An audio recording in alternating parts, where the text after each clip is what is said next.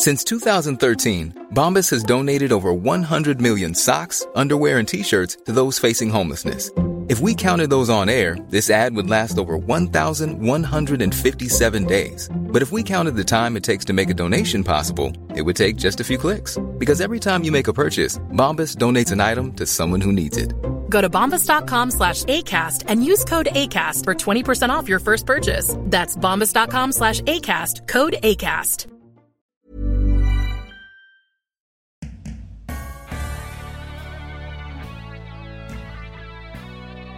Hello and welcome to Don't Stop Us Now. I'm Claire Hatton. And I'm Greta Thomas.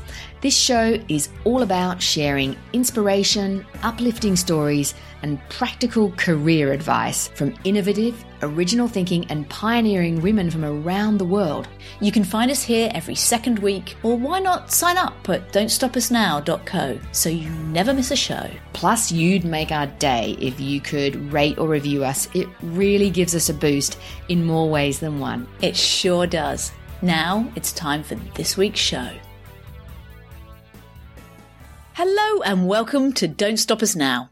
Our guest today is Anna Rafferty, who runs a huge team at Lego. Her role includes overseeing digital and social engagement, apps, websites, memberships and subscriptions, magazines and publishing, community management and events. No wonder she oversees 1,300 people globally. Totally. Anna's had quite a remarkable career journey. Starting out of university, her first job was with a .com rocket ship during the first .com boom, working, in fact, for one of our former guests, Martha Lane Fox, at lastminute.com. Anna's also worked for Penguin Books, the BBC, and spent a number of years working for author J.K. Rowling's company, where she got involved not only in Harry Potter-related digital projects, but also the Potter films and the live stage show Harry Potter and the Cursed Child. Such fascinating experiences. Totally. Anna's now been at Lego, based in London, for 4 years. She's also retained her links to the publishing world, however, as she's chair of the Women's Prize for Fiction. Anna, in short, is one busy woman. Yeah.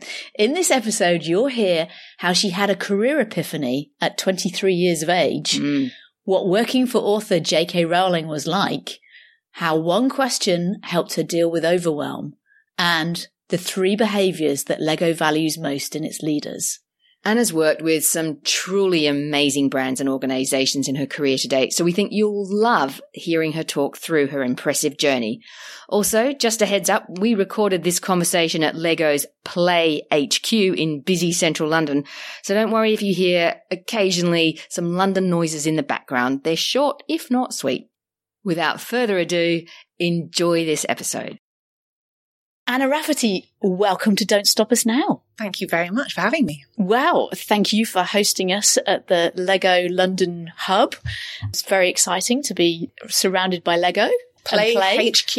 Exactly, Play HQ. What a great place to be. So, as I think you know, one of the first questions we always ask our guests is, if you were at a dinner party and you didn't know these people, how would you describe what you do? I did know that was one of your first questions because I am already a fan. I am with some of your previous contributors when thinking that this is a particularly difficult question to answer. However, what I would love to say to somebody new is start from the fact that I get paid, and I feel incredibly fortunate that I get paid really to think about playing every day.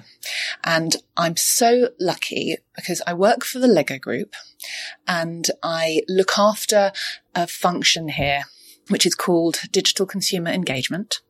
And our role, there's a lot of us in this team. It's about 1,300 people and all over the world.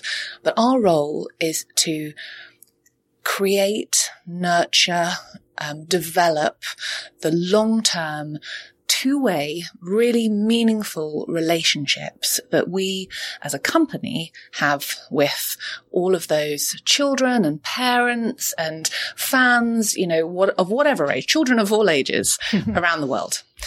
So I feel very, very lucky that that's how I earn my living. I also have a sort of another head in which I act as the chair of the board of trustees for the Women's Prize for Fiction, which is a literary prize in the UK. The Women's Prize has been going for 28 years. We still have the same mission to celebrate excellent fiction written by a woman in English in a year. But we are also a charitable trust. So we have sponsors, we have patrons, we have fundraisers, and we use the energy that the prize gives us, of course, and the platform it gives us, and then the money that our supporters give us to put together programs to find new writers, to access new talent, particularly to open the door to women who maybe never thought that they might be able to have a creative life because they don't have the right background or, didn't come from the right schools. And so we really focus on access and equity in the world of books for all women, to allow all women to be able to own their story. How amazing. What an incredible sort of full life you're living. I feel really fortunate and lucky, but they are two massive passions of mine. When you were growing up, what did you think you wanted to do? Well, lots of things. For a while, I wanted to be a witch because a witch? Who would not want to be the witch in the story? All these of my peers wanted to be the princess, and I really wanted to be the witch. Okay. Yeah. Now I'm seeing one of your career choices that we'll come back to. Yeah. But, I wanted to do lots of things. I always wanted to, I suppose, work with words and stories and storytelling, hence the witch, perhaps, being captivated by that.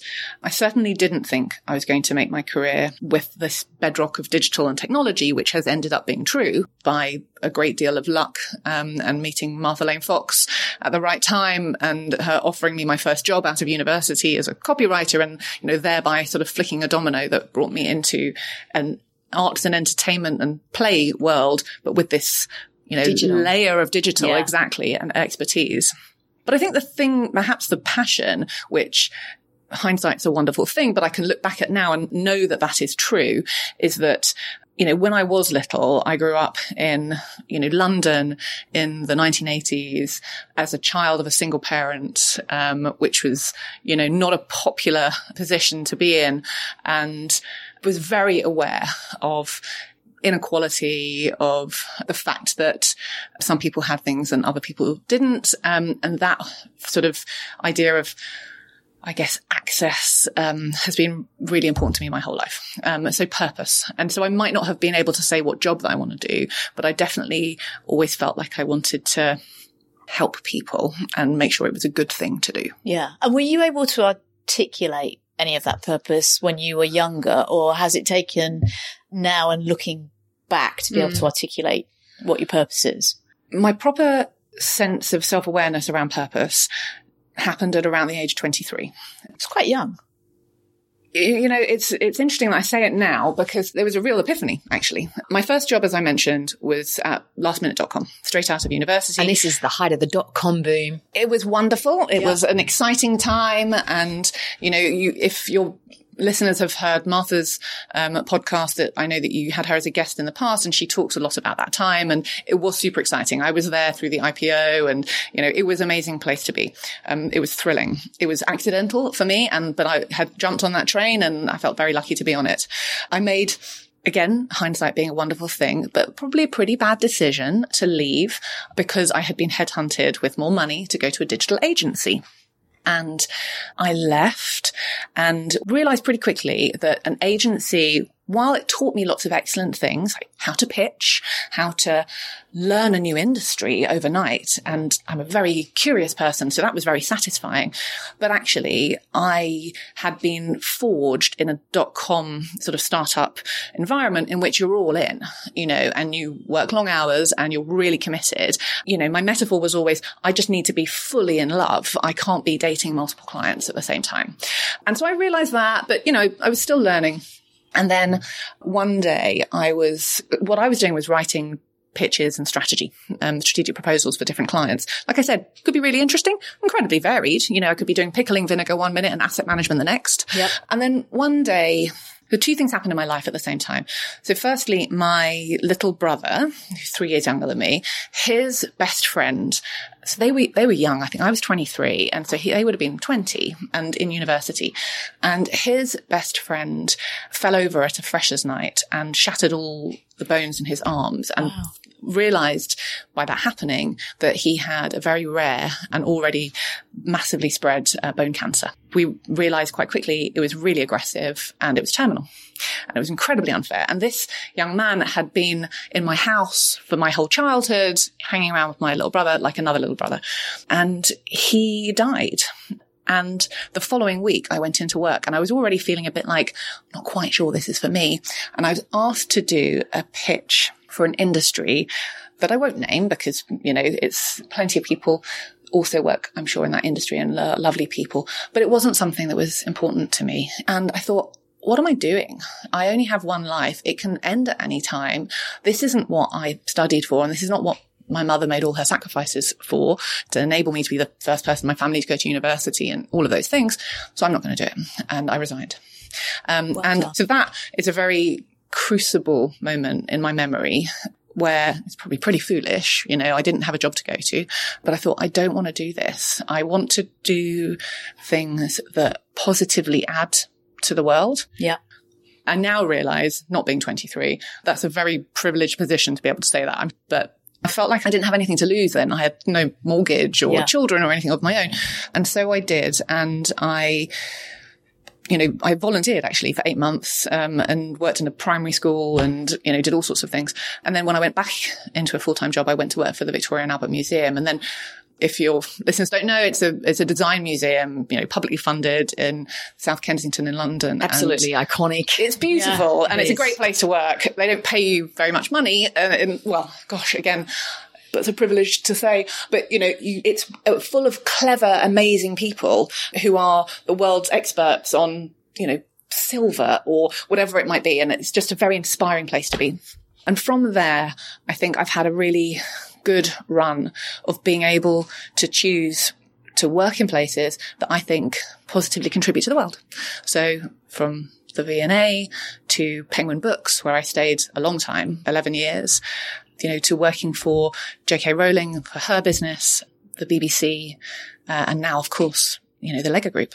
Such iconic brands, all of them. And before we get into some of those more recent ones, I'd love to take you back to the 10 years or so that you spent at Penguin, because, if our calculations are right, you probably joined at around the time where everyone was sort of calling the death of books because of Amazon and the invention of the Kindle and ebooks and all of that sort of thing. It must have been a fascinating time to be in publishing.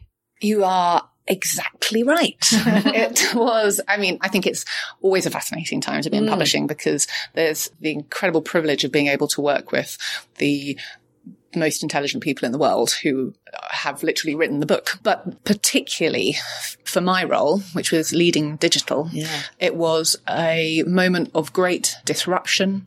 It was very, very exciting, nerve-wracking, and I think it's fair to say that not just the company, but the industry was having a bit of an existential crisis, or in danger of having an existential crisis. And some of the questions that we were asking ourselves, really fundamental ones like, what is a book? Is it something that has to be on paper?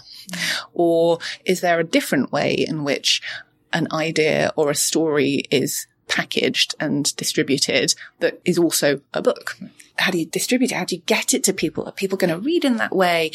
Do they see the same value if they don't physically have an object that's, on their shelf? Penguin is a great organization, and it really invested, I think, in coming to thoughtful conclusions in collaboration with authors and agents, around all of those questions. I'm really curious because, Penguin especially, it's sort of such hallowed heritage. It's an incredibly, well-respected publishing house and brand. And you coming in as head of digital is kind of like the modern change agent. How hard was that sometimes to bring this amazing heritage organization with all of its history? I love that question because I think it's entirely reasonable, but what I detect behind it is perhaps a little assumption about what a heritage brand may feel like as an organisation, which I think is, if you have something that's very well established and valued, then you would want to be careful about maintaining it, which is fair, and therefore that might imply, I suppose, a resistance to change, or maybe a slowness or something like that. And the thing I will say is that, in my experience, and this is borne out, I think, by the very business model of trade publishing, that actually publishing is a business of risk takers and gamblers. It's sort of built into the business model, it's built into the culture to be able to take a gamble. So that means that the business is actually open to change, thoughtful change, assuming that you can satisfy yourself, that it can, make choices that are going to positively benefit. They'll take them. They'll take those chances, set guardrails around them and do it. So I was very lucky, is the bottom line. And I was able to get investment to do new things and get support and to experiment. And that was, I suppose, the 11 years I was there. If I look back, I would say that's the one word that really characterizes my time there is experimentation. Well, that's pretty much sort of a key, if not the key ingredient when it comes to innovating successfully, isn't it? And I'd love to move now from publishing house to blockbuster author. And you mentioned you worked for J.K. Rowling's organization, Pottermore. What was that like? That was amazing. Of course, for me, it was both familiar because it was the business of digital publishing. J.K. Rowling had been very smart when she had negotiated her book deals, and she had retained her digital rights, which meant that when she was able, when digital rights then became a thing, incredible, she still owned them all. God, she's very, very smart. So that was comfortable because that was my comfort zone. But of course, I had huge amounts to learn about movie making, about building franchises, understanding all of that. But also, I was lucky to be part of the Harry Potter and the Cursed Child, the stage play. So bringing that to the London West End at first. And of course, now it is all over the world. So 2 completely new areas for me to learn. Very similar, but really, really different and interesting again as well. Yeah. Can I ask the fangirl question? I'm sure I will not be the only one wondering what was J.K. Rowling like? Well, I would never be able to claim that I knew J.K. Rowling very intimately, but we did have a monthly creative meeting. And, I remember very well being wildly intimidated, the first meeting, being quite nervous and having written notes, my script really in my notebook that I was sort of hiding, but was there. And in the end, I said to her, look, I'm just really nervous. So I've written my script out. And she was very kind and understanding about that. What she was to me was someone who was incredibly smart and incredibly focused on what she alone could and wanted to do. So in our meetings, she really wanted to focus on the creative experience. She really cared about her fans and her readers. I was creating digital products on Pottermore. So, what would a Patronus feel like if you were able to cast one and we could somehow manifest it through a computer screen? She really wanted to know about that and had a really strong view on it would look like this and it wouldn't look like that. And it would feel like this and it wouldn't feel like that. And no creative detail really was too small for her, that she, had a creative point of view that was incredibly strong. But maybe other areas which perhaps others could make decisions on, she would be very like, you can do that. You can do that. You don't need me to do that. I can see why that really set you up well for your next role, which was at BBC Studios, and then on to Lego, where you've been for, I think, just over 4 years. Exactly right. And you've got quite a big, broad range of responsibilities here, haven't you? I think everything from sort of engagement with all users of all ages to overseeing the brand voice. The tone of voice. I would say. Yes. Tone of voice, not the brand. I'm sure there's a whole brand team. That. Absolutely. To sort of things like digital transformation and digital safety. Yes. So, it's pretty broad. It is. I have a really wonderful team, of course, of experts who look after particular areas. And as I said, I think the thing that brings us together is this idea of the direct and lasting relationship. And it's through, having the right tone of voice, for instance, having the right digital products. And certainly, we can talk about digital child safety. It's really fundamental to the Lego Group, as you can imagine. All of those things are prerequisites to making sure that we do have a good relationship with our consumers. And did you say your team is 1,300? Yes. So you've got 1,300 people around the world doing this? Yes. Wow. Okay. So that's a big team to be leading. Yeah. Yeah. I know from my time leading people, I wasn't leading that many people, but, the thing that I loved the most was the people side of it. And the thing I found the most challenging and frustrating was the people side. It's sort of like, it's got a double-sided edge to it. What is it about your role that you really love, but yet also are challenged by?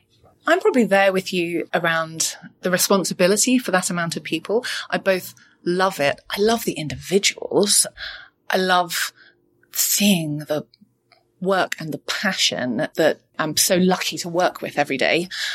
But I wouldn't necessarily categorize the flip side of the coin of the people as being challenging necessarily. I think what's daunting, of course, is just the responsibility, making sure that all of those people, and I'm sure you understand that I have wonderful leaders who report to me who all have teams, but ensuring that they all work together well, that everybody understands their place in this orchestra from which we're trying to create a symphony, and that it makes sense. I'd love to jump in there because, I think people do have this impression that Lego is a very sort of special company and organization. If you had to sort of summarize the company's culture and ethos in, a few words or a sentence or two, how would you do that? Well, I'm lucky that I don't have to, because others have. And that wonderful brand team that you referenced earlier, we have a very strong purpose and mission. Maybe the thing I'll reference is something called our leadership playground behaviors. And this is across the whole organization. It's very much been a ground up kind of program design where we talk about the fact that children are our role models, and that's not just a catchphrase. The idea is that there's, things that we observe in the way that as a child, you are imaginative and something happens as we grow up, and we don't have the same opportunity to tap into all sorts of things that we do when we're a child. And we've identified these 3 behaviors, which are curiosity, bravery, and focus, that you see in a child in the playground. I've got a 9-year-old and a just gone 12-year-old, and we've gone through the phase of asking every single question, and the why. But why? But why? And why 9 times until you get to the reason? It's absolute curiosity. Like, everything in the world is fresh and new and exciting and bright-eyed, and that's amazing. And it's by asking questions and having different perspectives that, that you can learn and that you can empathize and put yourself in other people's points of view. Then you see the bravery. And, again, you see children doing crazy things. I see it still with my kids where they're climbing and I'm like, okay, you're all right up there, and they're fine because they're not paralyzed by the what might happen yet. And of course, it's my job to catch them as well. Yeah. But that bravery of being able to just say something that might be uncomfortable or, to really have a brave conversation, again, is really rewarded explicitly and valued in the organization. And then focus. And anyone who has seen particularly a sort of 3 or 4-year-old with an insect. Well, certainly this was my experience with my 2 sons. They would just watch ants for a really long time.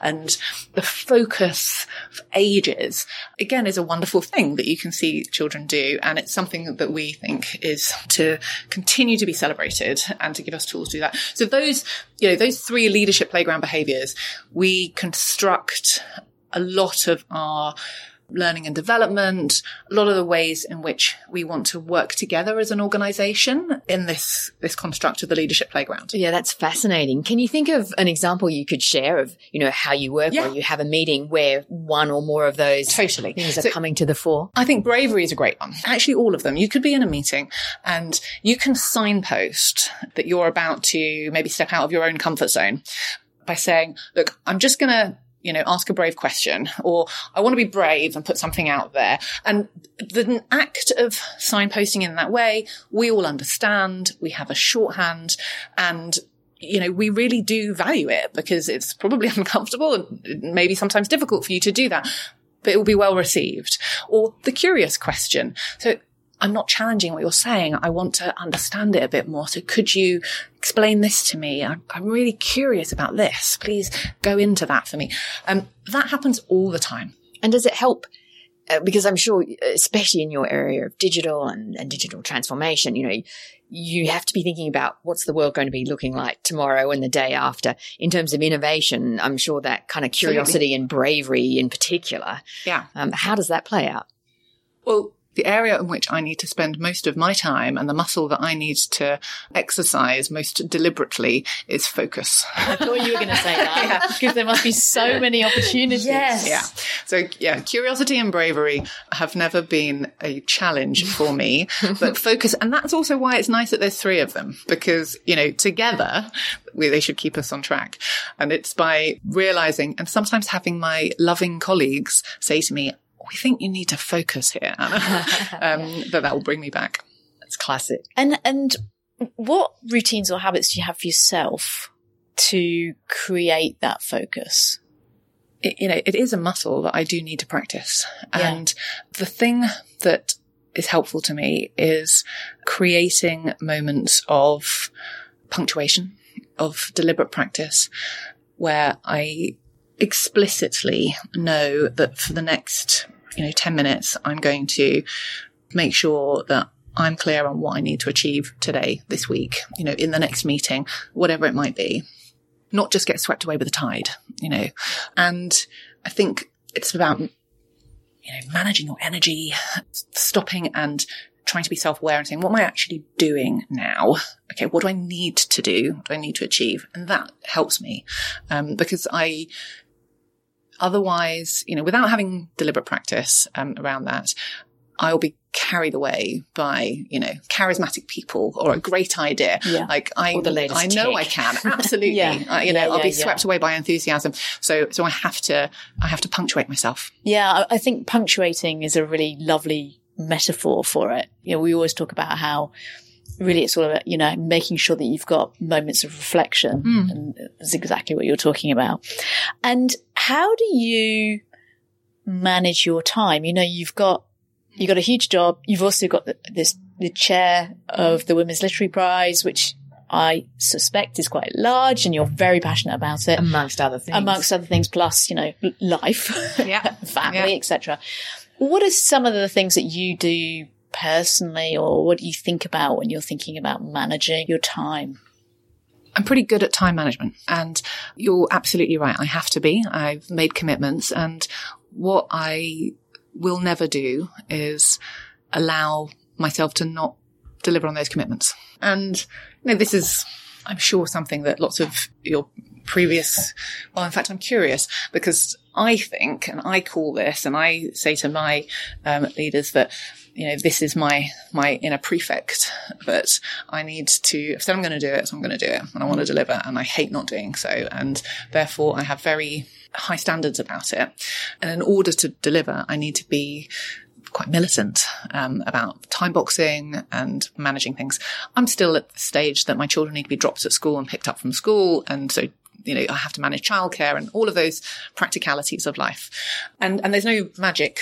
I have an executive assistant who helps me. I have a practice around making sure that I schedule the right amount of time to prepare for important meetings, to read documents properly. And of course, I just prioritize. So, for instance, I prioritize usually reading books over watching things. People often say to me, where do you get the time to read all these books? It's just like, well, that's just what I choose to do. Yeah. And so that's my prioritization choice. So there's no sort of wonderful tip, I think, apart from just being conscious of the finite amount of time you have and therefore allocating it according to what's important to you. Well, I think you're also, it sounds as if you're quite a planner. Again, not what I would have described to this imaginary dinner party guest. And it wouldn't be on your tombstone. And not something that I feel is a natural thing that comes to me actually at all. Okay. However, just wanting to make sure that I do deliver means I have to. Yeah. And does that high bar that you set for yourself sometimes sort of bring you sort of a lot of pain and suffering? because, that high bar can sometimes lead to sort of perfectionism or beating yourself up because you haven't been able to reach this really high standard. Yeah, I think that's true. I think that's fair. I had a wonderful friend, and she is now actually a coach, which makes lots of sense to me. She wasn't at the time. We were working together. And I remember feeling quite overwhelmed by something that I needed to do for a deadline. And I didn't feel like I was cutting through or making the progress I wanted to. I was feeling quite panicky about it. And I sort of confessed it all to her one day at lunchtime. And I remember her just looking at me, she's a very calm person. And she said, "Do you think you could be working harder?" And I was like, I don't know how, Eleanor. How could, and she was like, "Well, there you go. You're progressing at the pace that it's possible to progress. And unless you clone yourself, that's how it's going to be. And you maybe need to look instead at the expectations." And I found that just a really helpful reframing for her to be able to say, "Are you not working hard enough?" That sort of popped me out of my potential spiral. And I've certainly said that to other people subsequently. It's like, I don't think you can work harder. So you need to work smarter, or you need to manage the expectations of your delivery and other people's expectations as well. Yeah, such a great piece of advice. Anna, it's been so fascinating to talk to you. One question we always also like to ask our guests is, what does success look like to you? Again, I would have answered that question very differently at different points in my life and my career. Success for me now is that I have spent my time in a day where I have genuinely added value to whatever I'm doing. And that could have been, picking up from school, or it could be adding my thoughts to, something that's going to maybe make a more significant impact at scale. Yeah, that I'm having an impact, that my time is being well spent. That's actually success for me. Fantastic. And if listeners want to learn more about you or about some of the exciting things that Lego are doing, is there any way they should go to have a look online? Or please come to lego.com and see everything that we have there. Everything should be there. And there are lots of exciting things happening, and, new sets and toys and ways to play for children of all ages. Otherwise I would say, please go to the Women's Prize for Fiction and please support stories by women. Read books by women. Maybe support the Women's Prize. We would love everybody's support. We'll make sure that it's on the show notes. Yeah, that would be great. Yeah. And if you've got any great recommendations, your top 10. I am the original book pusher. Yeah. I give people unsolicited book recommendations all the time. Maybe we might get a few tips from you, and we'll put those on the show notes page as well. Great. Well, Anna, it's been fantastic speaking with you. Thank you so much for making the time. We really appreciate it. My absolute pleasure. Thank you so much for coming in. It's been wonderful. Thanks, Anna. Thank you. I really loved this conversation with Anna. Yeah, me too. And it was so much fun being in the Lego London office, wasn't it? Yeah, it sure was. We're just so lucky to get these opportunities. We certainly are. Anna's certainly worked at some iconic organisations over her career, whether it's Penguin or J.K. Rowling's Pottermore, the BBC, and now Lego. It's quite incredible, isn't it? Yeah, no, it really is. But it does strike me, though, that that perspective-setting epiphany that she had when she was 23, although very sad, has had a really positive impact on her career decisions, hasn't it? Well, yeah, and it gave her purpose too. Yeah, absolutely. I also found Anna's sharing of Lego's leadership playground behaviours, curiosity, brave and focus, and they were all inspired by how kids play. I think that's just so interesting. Yeah, they're really powerful, particularly how Lego puts them into practice. I particularly liked Anna's honesty about the fact that the behaviour focus was the muscle she most needed to exercise. Yeah. There must be just so many interesting and exciting potential opportunities that cross her desk. I really get that focus thing, though, and how easy it would be to be distracted. Practically, I also loved how she talked about creating punctuation, those moments, the semicolons in her day or in her life where she explicitly stops and works out what her focus needs to be. Yeah, it's such a great practice. And calling it punctuation makes real sense from someone who loves reading. Oh, that is classic, yes. Talking about reading, do check out our show notes page because Anna has shared an amazing list of her favourite books, so don't miss it. They look fabulous. Yeah, it really is a great list, and I've already bought a couple. Well, that's this episode done and dusted. Tune in 2 weeks' time for one practical how-to episode. Until then, stay well, pick up a book, and keep things in perspective. Ciao for now.